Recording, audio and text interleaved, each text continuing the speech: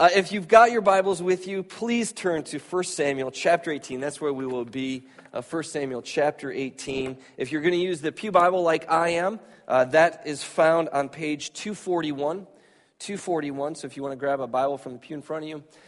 This chapter has 3 stories in it, so we're going to talk about all 3 of those stories, and I might do a little more telling than I do reading. But in these stories, we see David's rise.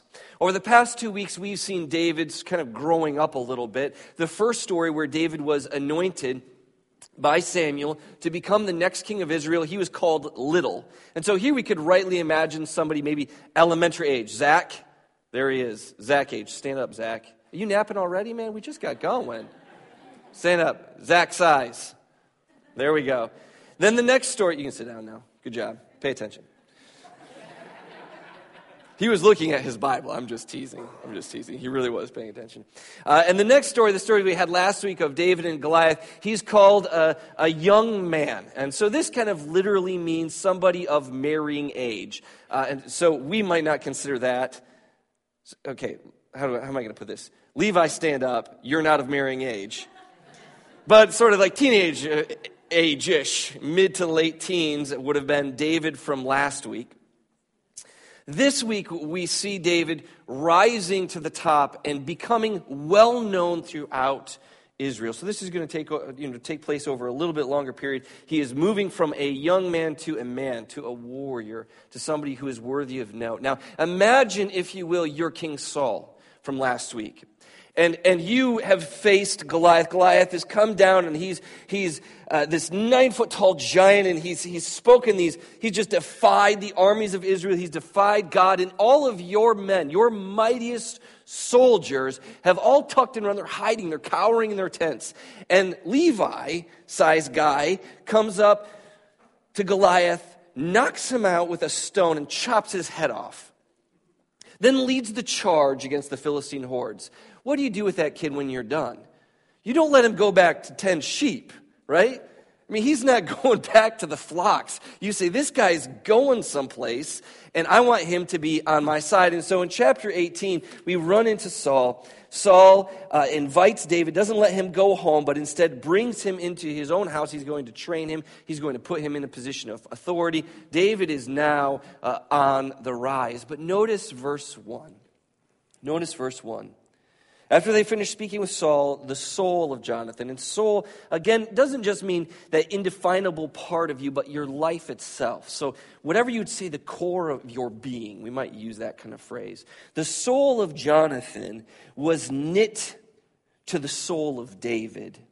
And Jonathan loved him more than his own soul, loved him more than his own life, loved him more than his own, that indefinable quality that makes Jonathan who he is. He loved David. Now, this is an interesting time to be alive and to be a Christian, especially to be Christians who are really committed to just reading the Bible and letting the Bible speak. Because this text is one of the key texts in what we might call the queer theology department of the Christian progressive movement. By that, I mean they read this text and they argue this is a homosexual relationship between David and Jonathan. Very interesting, very common. I bring this up, it might not be common from this pulpit, but you would be common if you were in other places to hear that kind of talk. And what this shows to me is just how obsessed with sex our society has become. That we assume that the deepest form of relationship that one could have with another person is one that is sexual. And so when we read then this story, if you read this with that in the back of your mind, of course, they're going to be in some kind of relationship together that would include sexual interaction. But that is, of course, not at all what we see here. We see the first biblical bromance.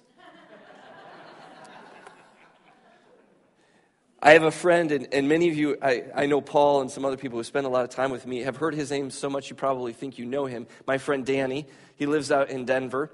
And Danny and I, my soul is knit together with Danny.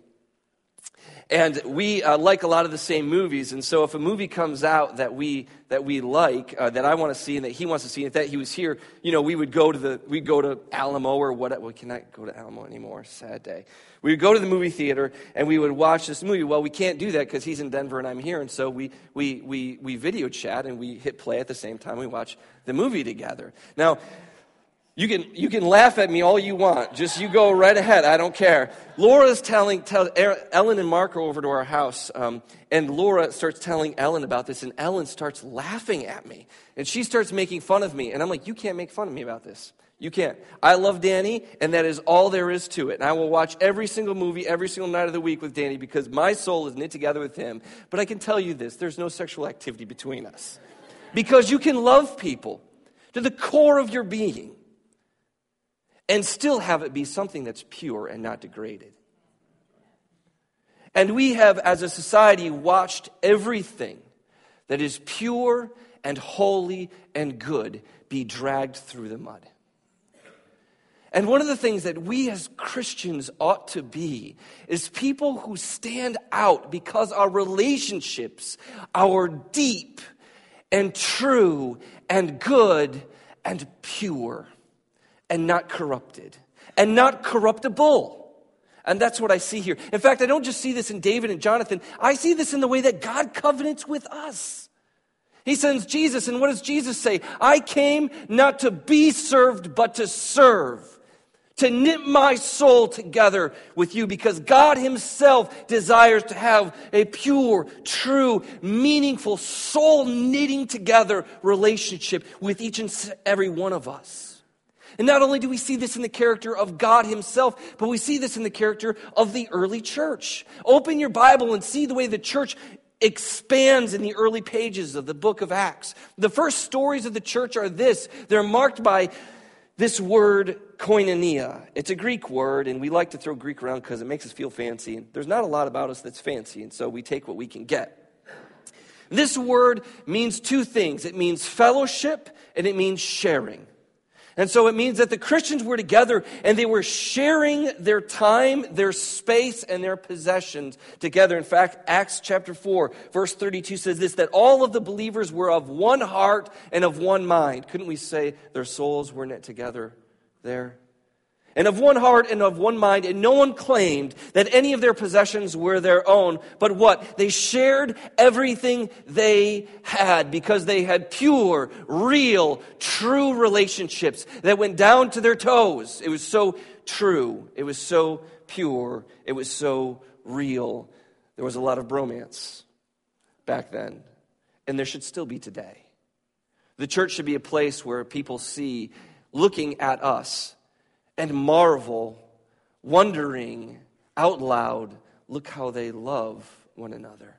By extension, Christian marriage should echo this in some very real ways. In fact, Paul uses in Ephesians chapter 5, he uses the marriage relationship as an example of the way in which God loves the church. He says, look at how Christ loved us, that he gave up his life that he might buy us back. And therefore, in the same way, how should husbands love their wives? You should lay down your life. Her will, not yours. Husbands, her needs, not yours. Her wants, not yours. Her honor, not yours. When did we give up chivalry? Like, when did this die? I don't mind that it died in wider culture. There's nothing there anyway. Why did we let it die amongst us? Why do people look at Christian marriage and it doesn't look different than non-Christian marriage? It is because Christian men have forgotten Jesus. And so, men, I call you to look upon Jesus and to be the example that you see there. Men of valor, men of faith, men that are not willing or able to be bought or sold, for they belong to Christ first and your family second. That would be something to look at in a culture like this.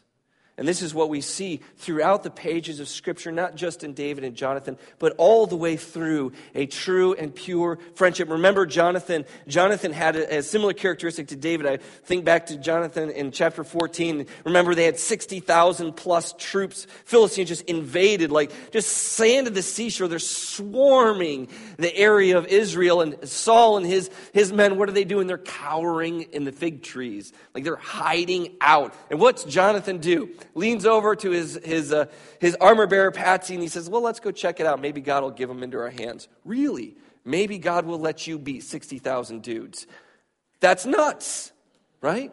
But there's a characteristic there that is core to Jonathan and core to David, and that begins with the belief that God could do absolutely anything. It doesn't matter what opponent you face, God can knock them down. Do we believe that?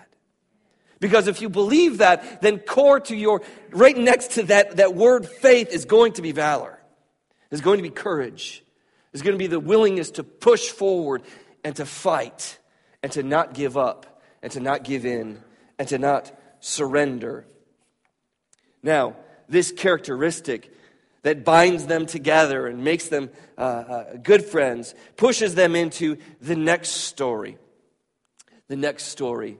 And that is in verses 6 through 16.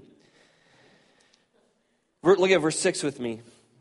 And they're coming home. So they've gone out and they've gone to battle and they've defeated the Philistines and Saul led the charge. But David and Jonathan are there by his side. And I mean, they're just doing awesome.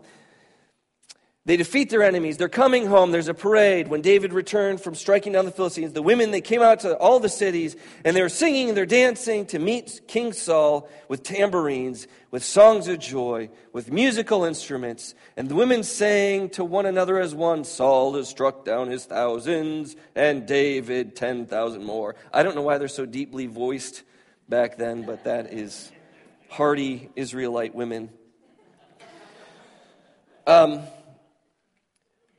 So you can imagine Saul, and you can imagine this procession. I mean, they have just defeated Goliath. They just defeated the Philistines. I mean, Saul is in his regalia.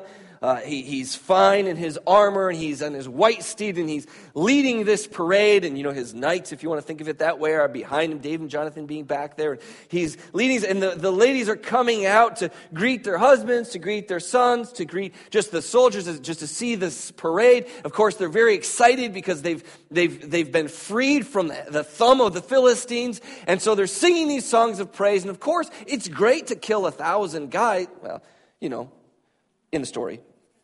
It's great for them to have defeated 1,000 guys, but how much better to defeat 10,000? And the whole point of the parade is so that Saul could receive the accolades, the glory. Like, that's how the parade functions. You sing praise to the king. You don't sing praise to the kid who just killed, you know, Goliath and these other guys. And so we read again in verse 8, the Bible exercising understatement. And Saul was very angry. I imagine Saul was shaking with rage. I imagine that Saul was so furious. He was bright red, and he was just. What would you even do? It'd be so much anger. It says that he was displeased, and he asks this question. They've ascribed to David 10,000, and me they've ascribed 1,000. What more can he have but my kingdom? Now, I want you to hear that is petulant, isn't it? I mean, that's just petulant childishness. To be the king doesn't mean you're the greatest soldier. It's not like they said, well, Saul was just taking a nap and David won the whole battle. They've brought together a song, and Saul should, if he was in his right state of mind, been happy for the success. But don't we find that in our lives? That somebody, you might have had success, but somebody next to you has had a little more success, and that just drives you nuts. Just drives you nuts. And what Saul should have done is been excited, but he couldn't be. And part of that is that he hasn't forgotten the words of Samuel Remember, Samuel told Saul that the kingdom was going to be torn away from his hand, that Saul would not continue on in leading the people. And so Saul is paranoid, and he's looking, who's going to take this crown from me? And of course, David was no one just a few days ago, and all of a sudden they're singing his praises. Is this the guy? Is this the guy that's going to take the kingdom from me? Will he take my place? And so they make it to the castle. They get all set up. It says the next day, an evil spirit from God rushed upon Saul. This is an important spiritual truth that we need to understand. If you remember previously, after the anointing of David, where the Spirit of God comes upon David, the Spirit of God did what with Saul? It left. So Saul is now one of two things spiritually. He's either a husk with nothing in him at all, or he is a place that evil can come and dwell. And this is true today. Why spiritual realities are a very important subject, and why they're very important for us to keep our eyes fixed upon God, that we might be a place for the Spirit to dwell, because we do not want anything else to dwell inside of us. And so the words of the Scriptures that talk about quenching the Holy Spirit and being concerned and careful not to grieve the Holy Spirit are very important words for us today. That we need to stay close to God, that the Spirit of God might fill us up. Because what happens when this evil spirit comes upon Saul, it says that he rants and he raves. And David is a very clever musician. And he's playing to soothe Saul, but Saul won't have it. This spirit has so corrupted him. Paranoia and hatred and fear has so filled him that he wants to pin David to the wall. So he throws a spear to hit David, and David evades it. He throws another one, and he misses again, hence the stormtroopers reference. What's interesting then is the next verse. Look at your Bibles, verse 12. Verse 12. It says this. So after this whole incident, okay, so Saul is the king, and he's throwing spears at David, and no one tells the king, hey, you can't throw spears at people. I mean, you should, technically. They're under the law of Moses, and the law of Moses doesn't let you throw spears at people, but this is what happens when you have a king. You have an ultimate authority, then there's no longer any questioning. And so he's throwing spears. And what does it say, though, in verse 12? It says, Saul was afraid. Who should be afraid in this story? Who? David, right? I mean, he's throwing spears at David, but Saul is afraid. Why is he afraid? He's afraid because the Lord was with him, but had departed from Saul. In verse 12 there. That's an important thing to notice. The Lord was with David, but he had departed from Saul. And so Saul makes him a commander. He brings him down and makes him a commander of 1,000, and he sends him out to go and fight against the Philistines and do different missions, whatever it was that Saul would command him to do. Notice verse 14. And so David had success in all he had undertaken, because why? What's it say? The Lord was with him. Isn't that amazing? I love this text because I feel like it's something we need to underline over and over again. It is if we put it this way, it is maybe the central theme of every single story from 1 Samuel all the way to 2 Kings. This entire series is characterized by this phrase that we could propose in a question, and that is this: is the Lord with you? Because if the Lord is with you, who can be against you? Armies of Philistines can't overtake you. Goliath, the 9-foot-tall giant, can't defeat you. Saul, who is throwing spears at you, is not going to end you. It doesn't matter what mission you get sent on. If the Lord is with you, who can be against you? There's a great passage in Isaiah 54, which says, no weapon formed against us shall, some of you know it, prosper. No weapon formed against us shall prosper. We see this actually several times. All weapons that are formed against us will fall. This particular text says that no tongue that speaks against us will succeed. Why? Because this is the heritage of the servants of the Lord, and their vindication is from me, says God. And that's important, because it isn't that David is beautiful like Justin Bieber, which I really appreciated. That was hilarious. It isn't just that he's clever in battle. It isn't just that he seems to be really, really good at everything he does. It is because God is with him. And if God is with David, David is successful in every single venture he goes after. God gives him victory. Is the Lord with you? Of course, that's the question, isn't it? Is the Lord with you?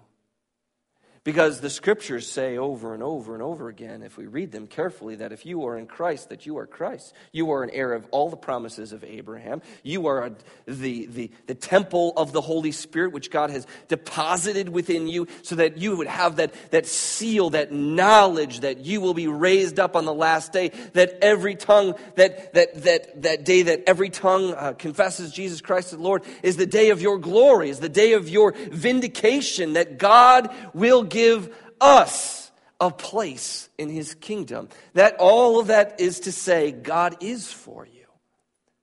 So if God is for you, who can be against you? I want you to notice what happens next. So we've got verse 14. We've already seen this happening. But notice verse 15. And when Saul saw that he had great success, he stood in fearful awe of him. That is to say, if the Lord is with you, that means that the Lord is sending you into battle. And that means that the Sauls are going to rise up against you, and you are going to face opposition. Do you understand? That if the Lord is with you, he is not just with you because he wants you to be happy, wealthy, comfortable, just kind of chilling and laying back on your couch. He's with you because he wants you to take the battle to the enemy. There's this great passage, and I was just reminded recently of it, where Jesus is talking to Peter. Remember, Peter makes the good confession, I believe that Jesus is the Christ. I believe that you are the Christ, the Son of the living God. And Jesus says, God has revealed this to you, and that this is the rock upon which I will build my church, and the gates of hell shall not prevail against it. It's usually the way we translate it. And that's an interesting way of putting it. It's kind of a weird structure of words. Because when I hear prevail, I think that there is an attack that's coming. Like somebody is coming at me, they're prevailing over me. So there's movement from the object, right, to the subject. And I think that's wrong here, because when was the last time a gate attacked you? That's only if you're really clumsy, right? I mean, gates don't attack. Gates get attacked. And so what is Jesus saying here? Is he saying, well, the gates are going to come smack you in the face? No, he's saying, you are going to go and attack the gates, and the gates will not be successful in repelling your attacks. Why? Because the Spirit of the Lord is with you. But if God sends you to fight against the gates of hell, don't expect that hell won't push back. Which is why we need what? Faith and valor. Faith and valor. That we might push back against the enemies of God. I see the church running. I see us always running, always on the defense, always afraid, always worried, always letting things be corrupted, always standing silent. And I think it's time for us to stand up and to be unafraid and to push back and to speak the truth. This final story tells us, so we've seen David then rise to prominence militarily. He is successful in all of his battles. He's becoming well known amongst the people of Israel. They even made a song about him. And the last one, we have the grossest gift ever. This is going to tell us about how David comes in the position of being even married into the royal family. Remember, what was the gift that David was supposed to get for killing Goliath? Does anybody remember from last week? Saul's daughter. There's some other things, but he was supposed to marry the princess, right? I mean, this is kind of classic story. Like, you kill the dragon, you get the princess, right? I mean, and David goes in there and he kills Goliath. And so in this story, we have that Saul tries to give him his oldest daughter. And David is a man of humility. And he says, no, who am I? Who is my family? My father's house? Like, we shepherd, like, in a little podunk Bethlehem. Like, we're nothing. I do not belong inside your family. I find it so fascinating. David has had success upon success upon success. It's not like he hasn't forgotten that he was anointed. I mean, Zach remembers things, right? Yeah? good. He remembers things. If you anointed Zach and you said, you're going to be the king of Israel one day, if we anointed you here and said, you're going to be king of America, do you think you'd remember that? Yeah, that'd probably stick with you. It's not like David doesn't know this. He knows this. And he's defeated Goliath, and he's defeated enemies. He's been a general. He's been in charge of. He's doing all of these things. And Saul says, hey, marry my daughter, which would make him in line for the throne. It would seem like this is how God's going to do it, doesn't it? I mean, that's second in line. If Jonathan dies, David's next. And yet David says what? No, that's not how I'm going to come into this, if I come into it at all. I'm not worthy of this position. Humility in the midst of success. Wouldn't that be nice to see today? So he resists this, and Saul's daughter gets married off to somebody else. But Saul comes to find out that his youngest daughter, Michal, is in love with David because we already saw, he's a handsome dude, right? You get lost in those baby blues. And so there he is, and she is smitten. And Saul finds out about this, and this pleases Saul. Not because he wants Michal to be happy. Who would want their daughter to be happy? Ridiculous. Not that he really likes David and is like, well, I could this would put him in a position where he could be, trusted, and we could build a relationship, and this would be a good thing.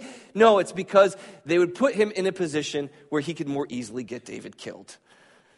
And this is what his plot is, what his plan is. David is initially resistant to this, and so Saul gets his other friends, the other people part of the court, to say, hey, listen, Saul wants you to marry his daughter. Why are you going to say no? Why are you going to make this, come on, you can do this. And so Saul says, well, let's make a bride price. In those days, this is, again, similar to killing the dragon, you get the girl. You could often give a large sum of money, and it'd be your dowry, you'd be buying the bride, as it were, recompensing the father for losing the daughter. And Saul says, well, let's do this. Let's set a bride price. 100 Philistine foreskins. If you don't know what that is, go home and ask your parents. 100 Philistine foreskins, which is just, I don't have anything to say about that. And David says, that's a great plan. I would have negotiated. I mean, that's just me. I would have negotiated. And so he goes out. He rises up. The text says verse 27, David arose along with his men. Because listen, if you're going to go and... I don't even know if I can do it. If you're going to go kill and circumcise 100 Philistines, at least one of them might get you first, right? That's Saul's idea here. Okay, he goes in verse 27. David arose, he went along with his men, and he killed 200 Philistines, and he brought their foreskins, which were given in full number to the king. Isn't that romantic? I mean, that's the most romantic story I've ever heard. Here we are, baby.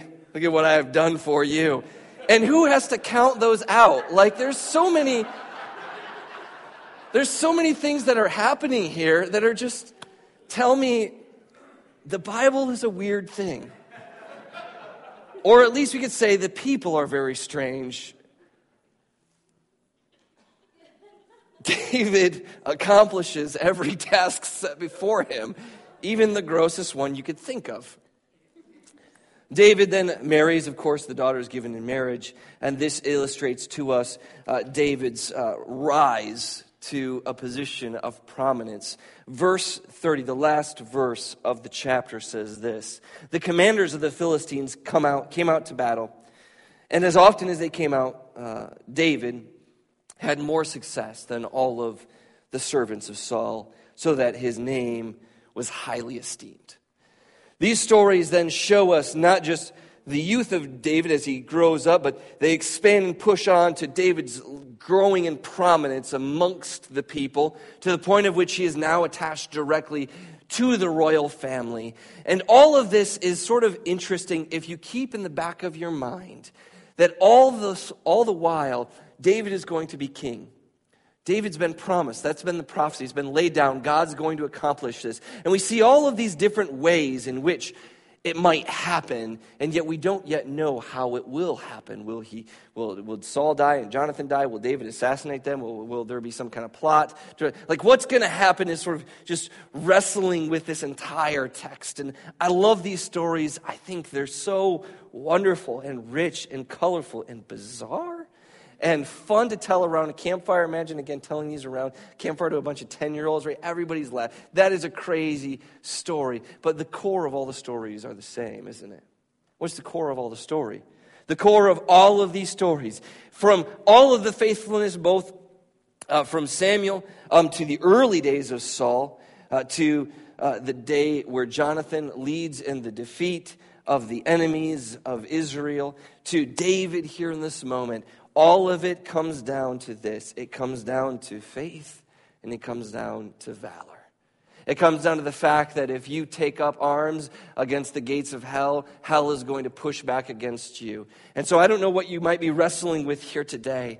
Some of us are trying to get our lives straightened out. In fact, I think probably all of us in somewhere are trying to get our lives straightened out. And if you've ever tried to get your life straightened out, set upon the right path, you found out it is a whole lot easier to just not, right? It is a whole lot easier to just sit back and let the spirit of the world fill you up and just kind of let things go. But if you want the Spirit of God to come upon you, if you want to turn your life over to Him, if you want to have those core traits of your heart, of your will, of your mind to be faith and to be valor, because you want to take on the gates of hell, the road will be difficult. It will be hard. You will face nothing harder than trying to get your life directed toward Jesus. And you will find nothing harder than staying the course. Because everything that is worth doing is hard. It's difficult. And what we see in these stories, though, over and over again and again and again, that it isn't actually David's military prowess. It isn't David's cleverness. It isn't his good looks. It isn't his ability to play well. It isn't his ability to defeat his enemy. It is God's work in him, God's blessing on his life, God's Spirit in him that allows him to defeat every single person, giant, army that comes up against him. Which tells us something wonderful, I think. It tells us that faith pushes us forward, and all we are called to do is be faithful to God, and God will take care of the rest. That the one who really defeats the Goliaths and the Philistines of our lives is the power of the living God. And I invite you to grab a hold of that power, to let it fill you, move you, drive you to victory in all of the areas of your life. If you need prayer, our elders will be down front, and I want to encourage you, if you just need prayer because you are struggling with something, please come down front and let the elders pray with you. You are not in this alone. We want to be together in this battle.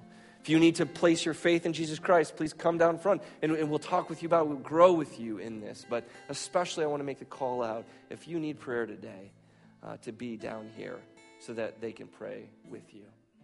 God is with you. Who can be against you? Amen? Let's stand as we sing this song.